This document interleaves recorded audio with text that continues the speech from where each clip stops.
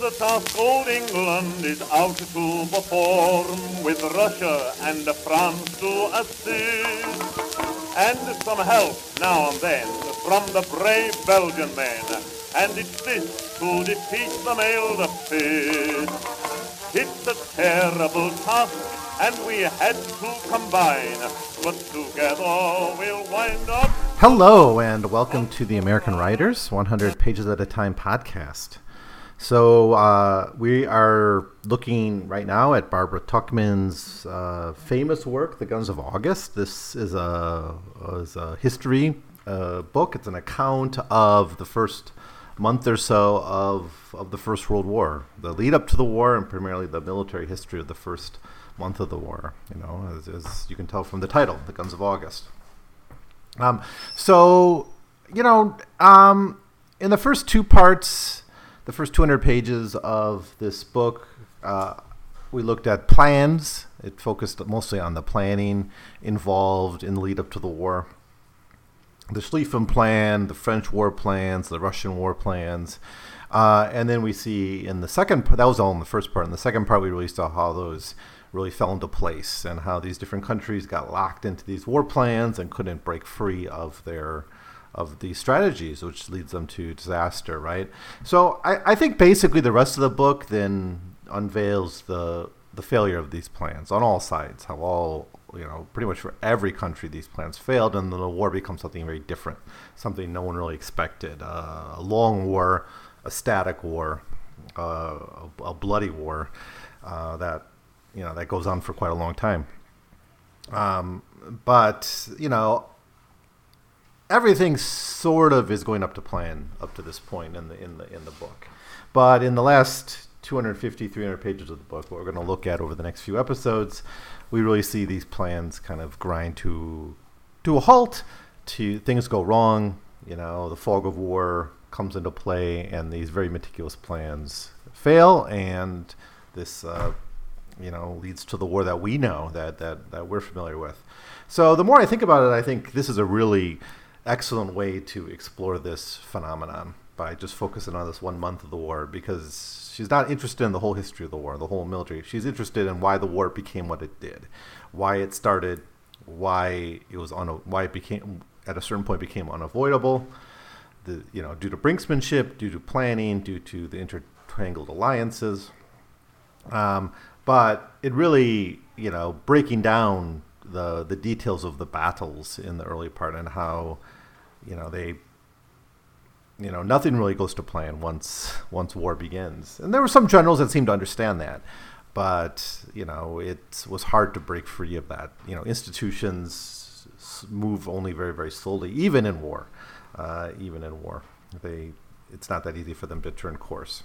The old metaphor of turning a battleship, or a large ship in water. It can't be done very quickly, right? And that's the metaphor we often use for institutions as they try to reform themselves, even in battle, even in war, even in these hierarchical institutions where you have the command structures. It's very hard to break free of old thinking. It took years, actually, for new thinking to emerge. It's actually kind of similar in the American Civil War, and there's a reason why the American Civil War is often studied as a prelude to World War I, or as a foreshadowing of World War I, because it had that same problem where for 2 years thousands of people died because people still thought they were fighting the Napoleonic Wars. In this case, people still thought they were fighting wars like those fought in the middle of the 19th century, like the Franco-Prussian War. And that's what people were trained in. That's what military institutions were. That's what the officers understood from war. Some people, knew this wasn't going to be a war like others, but those were voices that weren't really listened to that much. So, anyways, there's not that much. In terms of, there's not many chapters in this third 100 pages of the book. We're really talking about chapters 12 to 15 of the book. Covering pages in the Library of America, I think 219 to 323, more or less. So the chapters basically we have 3 chapters looking at the Western Front, and then we get 1 chapter beginning a look at the Eastern Front, and we'll pick that up in the next episode, or we'll pick up with the Battle of Tannenberg, which of course was the decisive battle in the East, in the war between Germany and Russia. But that's where it gets set up here. But yeah, what's the real theme here is the failure of all these plans, really the French and the German plans in the Western Front.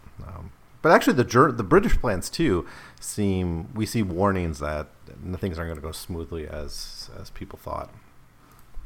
So where we pick things up, Chapter 12 is called the BEF to the Continent. The BEF, of course, is the British Expeditionary Force. This was the British military sent to France to fight. Now, initially, it was just a few divisions. The British didn't have this huge standing army. It had to be mobilized and recruited and trained. They didn't have the large standing army that Britain and France had. So their contribution early on was very important, I think, as we'll see later on in this book. But it was relatively small compared to the other armies on the field. But even this was sort of a little bit of a mess. We get the sense of the lack of preparation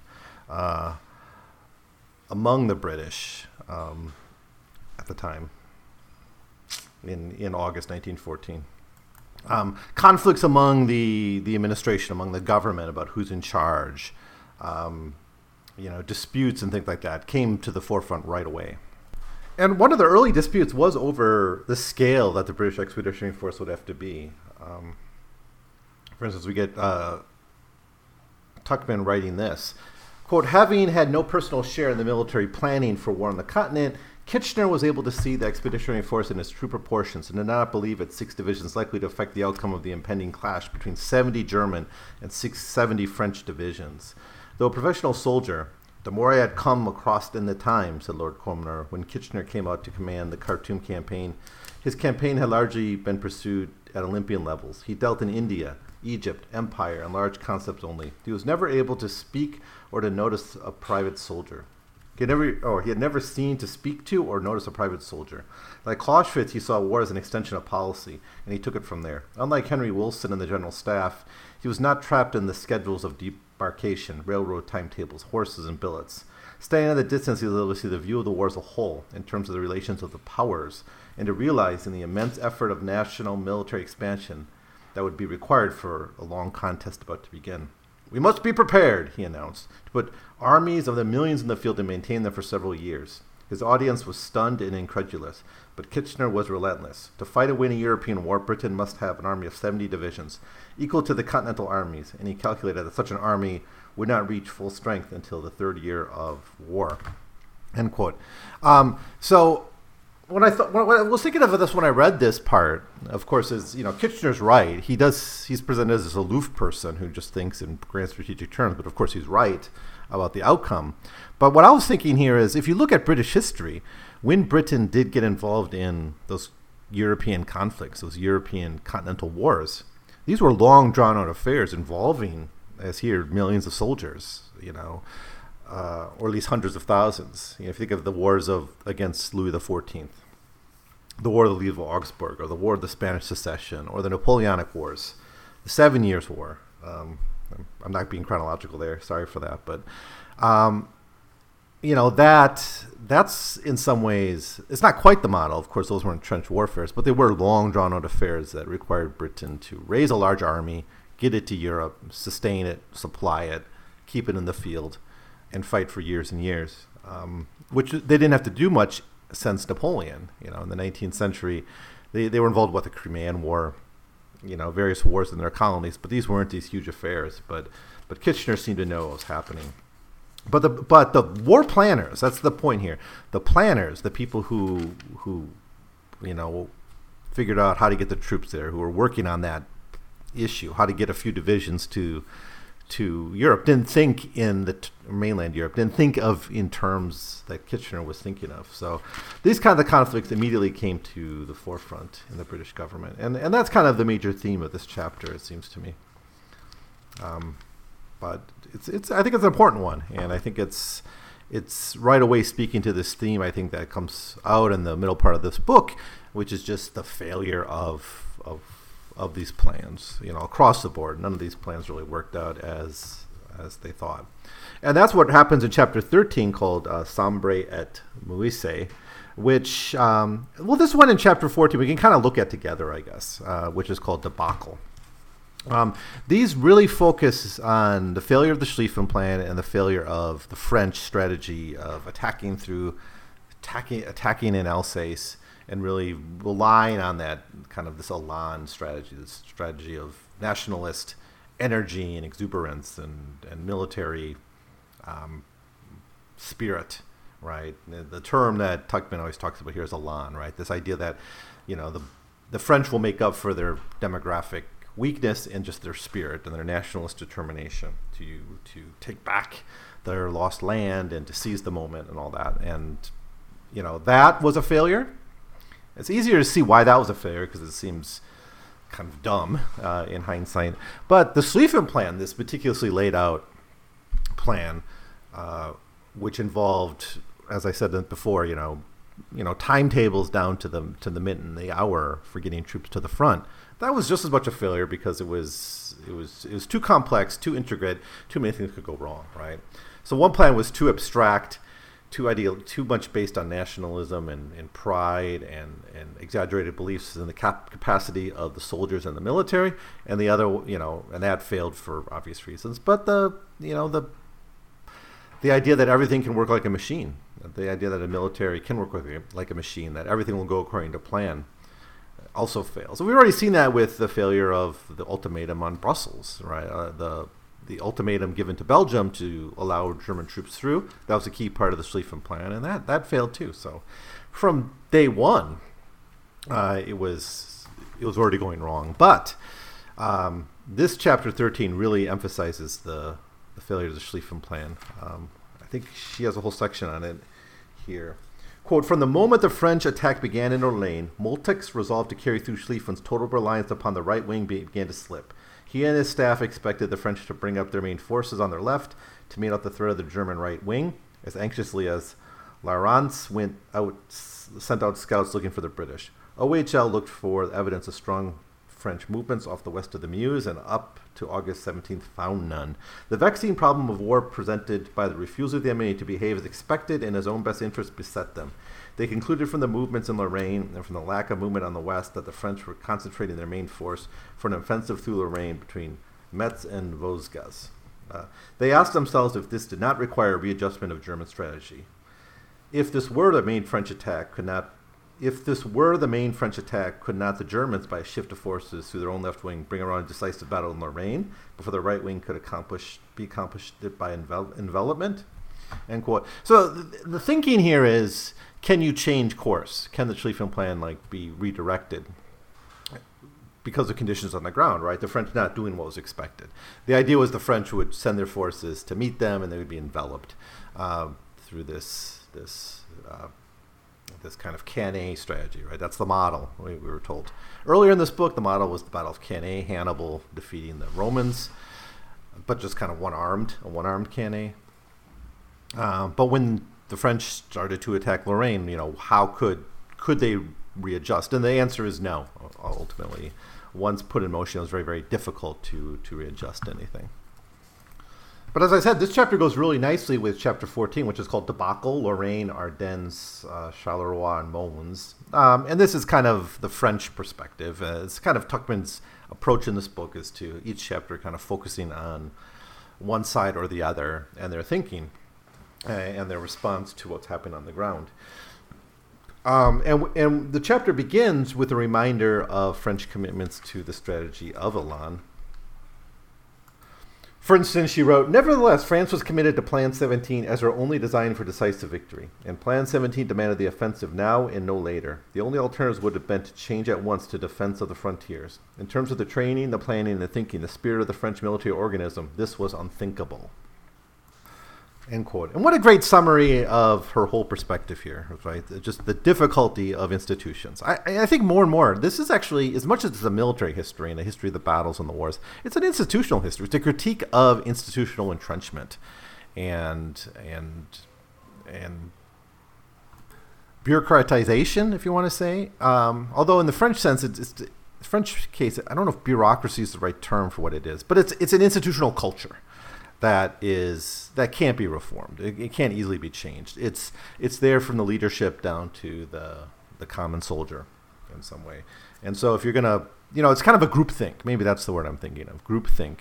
And that's such a problem in institutions. It's studied by political scientists. It's studied by sociologists, and it's a real phenomenon, right? People tend to embrace the culture of their institution, and dissenters don't get respected, don't move up in the hierarchy. They don't often get their voice heard. They're too cowardly to speak, or they're punished for speaking out in some cases. And this leads to institutional decadence and the incapacity of reform. And we see so many examples of this throughout history. So anyways, the French strategy here leads to two disasters. One is the ultimate failure of the attack on Lorraine, which, probably you could have predicted would fail. It seems not a very good plan, but it was what that institution believed would work. It was the belief how they could overcome German superiority in terms of numbers and the size of the military.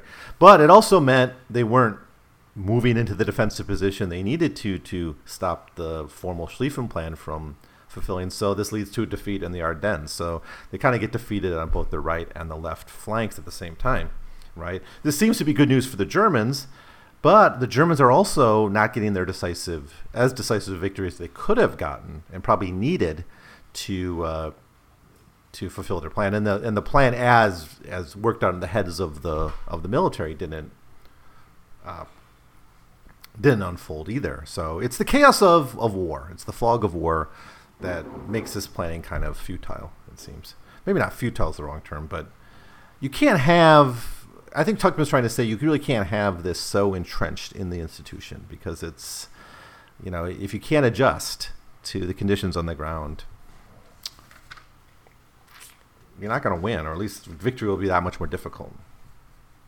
And I think Tuchman really does emphasize just what a disaster this was for the French. Of course, the French win the war, but they win it, after much suffering and having to call in many allies and basically commit the entire force of their country, pretty much down to the last man, to achieve this. But that's all decided in this early month. Again, this is the thesis of the book, that this early month decides so much of the war. She writes, how far reduced, how distant the end, no one yet knew. No one could realize that for numbers engaged and for rate and number of losses suffered over a comparable period of combat, the greatest battle of the war had already been fought.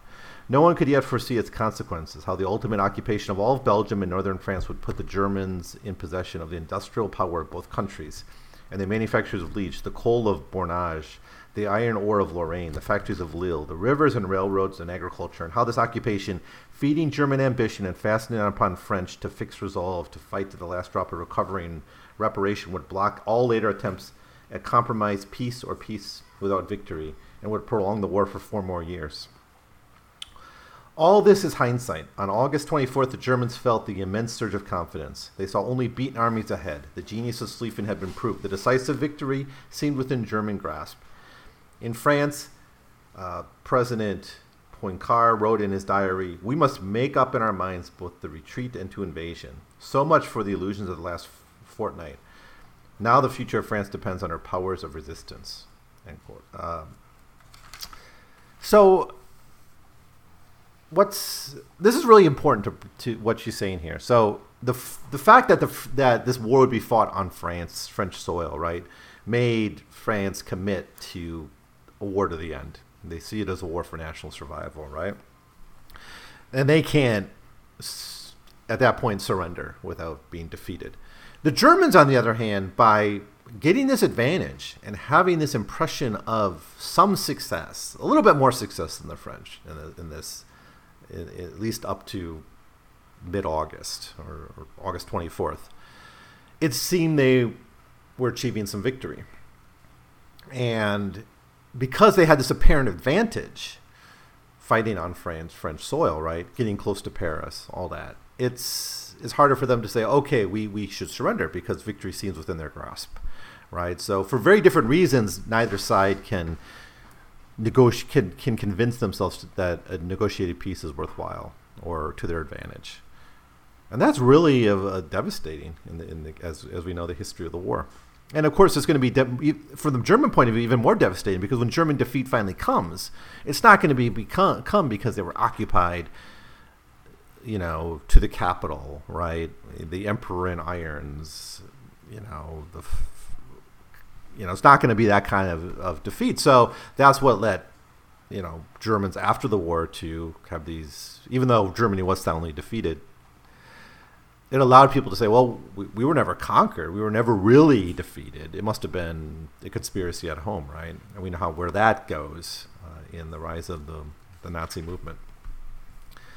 So that's the bulk of these chapters. But we do get chapter 15 here, which is more of I think a prelude to the battle to Tannenberg, a prelude to really setting up the Eastern Front, because we haven't talked about it, right? And it's, of course, a big part of the war, although it's not Barbara Tuchman's focus. There's actually a lot here, and I don't want to criticize her too much, but there's a lot in the war that I think we're missing. We don't get anything about Serbia, or much of anything about the war between Austria and Serbia. We don't get much about the war between Austria and Russia. That's missing, and it's not until well over halfway through the book that we actually hear about anything going on in the Eastern Front. It does seem her focus is on the Western Front, and maybe that's right for her perspective and the story she's trying to tell. And I think most Westerners who just know about World War I don't think about much about those fronts either, so it's a common thing. But anyways, chapter 15, the Cossacks are coming, is it's about the Russian front. It's, kind of the things we expect. The Schlieffen Plan was based on this idea that Russian mobilization would be haphazard, piecemeal, and slow. And in fact, it was. Tuchman shows that this was in fact true. There are a lot of logistical issues. So even here, planning sort of breaks down in this. But it was more of an expected. It was expected by the others that would happen. But Russia was not really able to respond to the realities on the ground either. Quote, Russia had made no preparations to meet the advanced date for attack which she had arranged to the French. Improvisations had to be arranged at the last moment. A scheme of forward mobilization was ordered which skipped certain preliminary stages to gain several days' time. Streams of telegrams from Paris, delivered with personal eloquence, kept up the pressure. Later on, difficulties of organization were immense. The essence of the problems, as the Duke once confessed to Poincaré, that's the president of France, that it was an empire as vast as Russia. When an order was given, no one was sure whether it had even been delivered. Shortages of telephone wire and telegraph equipment and of trained signal corpsmen made sure or quick communication impossible. Shortage of motor transportation. So on and on. So Tuchman really lays down just how unprepared Russia was for the war. And she brings up a lot the war against Japan, because that was, while, Germany's last war, I guess, was the Franco-Prussian War, right? The last major conflict. I think they had some colonial wars, but that was the major one with a European power. Russia's actually had, of all these countries, had the most recent actual war experience with Japan, and they got soundly beaten, right? And this led to a revolution in 1905. So this is in the mind of the Russian military leadership.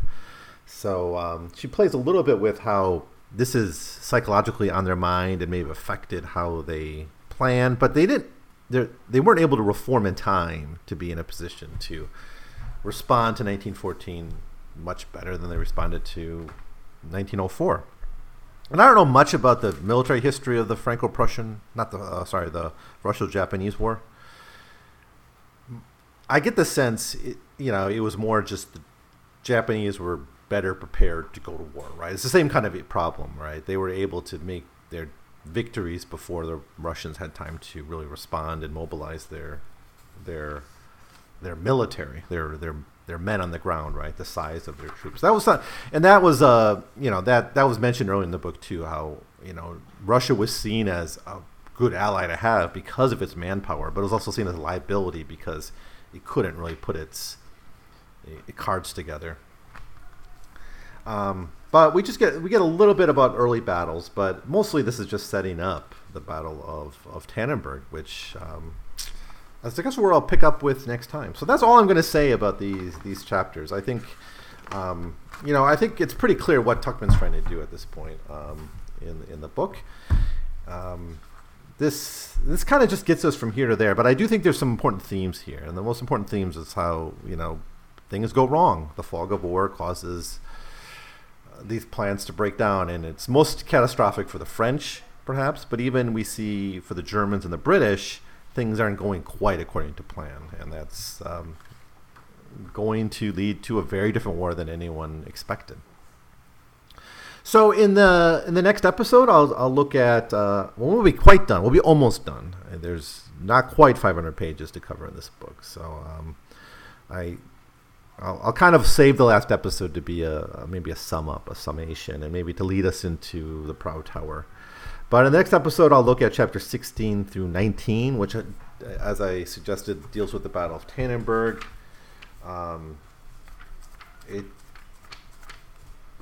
Does it get to the Marne? I'm not sure. I don't think so. But not much of August left. We're up to like August 24th, so I think this book kind of cheats a little bit and gets a little bit into September. But that's okay. That's okay. A little. So that's all. Sorry for a shorter episode. I just think there's not that much to say, unless you really want to get into the personalities in the military history. There's a lot to dissect here, but I'm not going to bore you with that stuff. But I do think it's worth reading if you're interested in World War I and you haven't come across this book yet. So anyways, I'll see you next time. Thanks for listening. On the Rhine, when we wound up the wall on the Rhine, scraps of paper was all we can find. With assurance they'll hold till the sun shall go cold.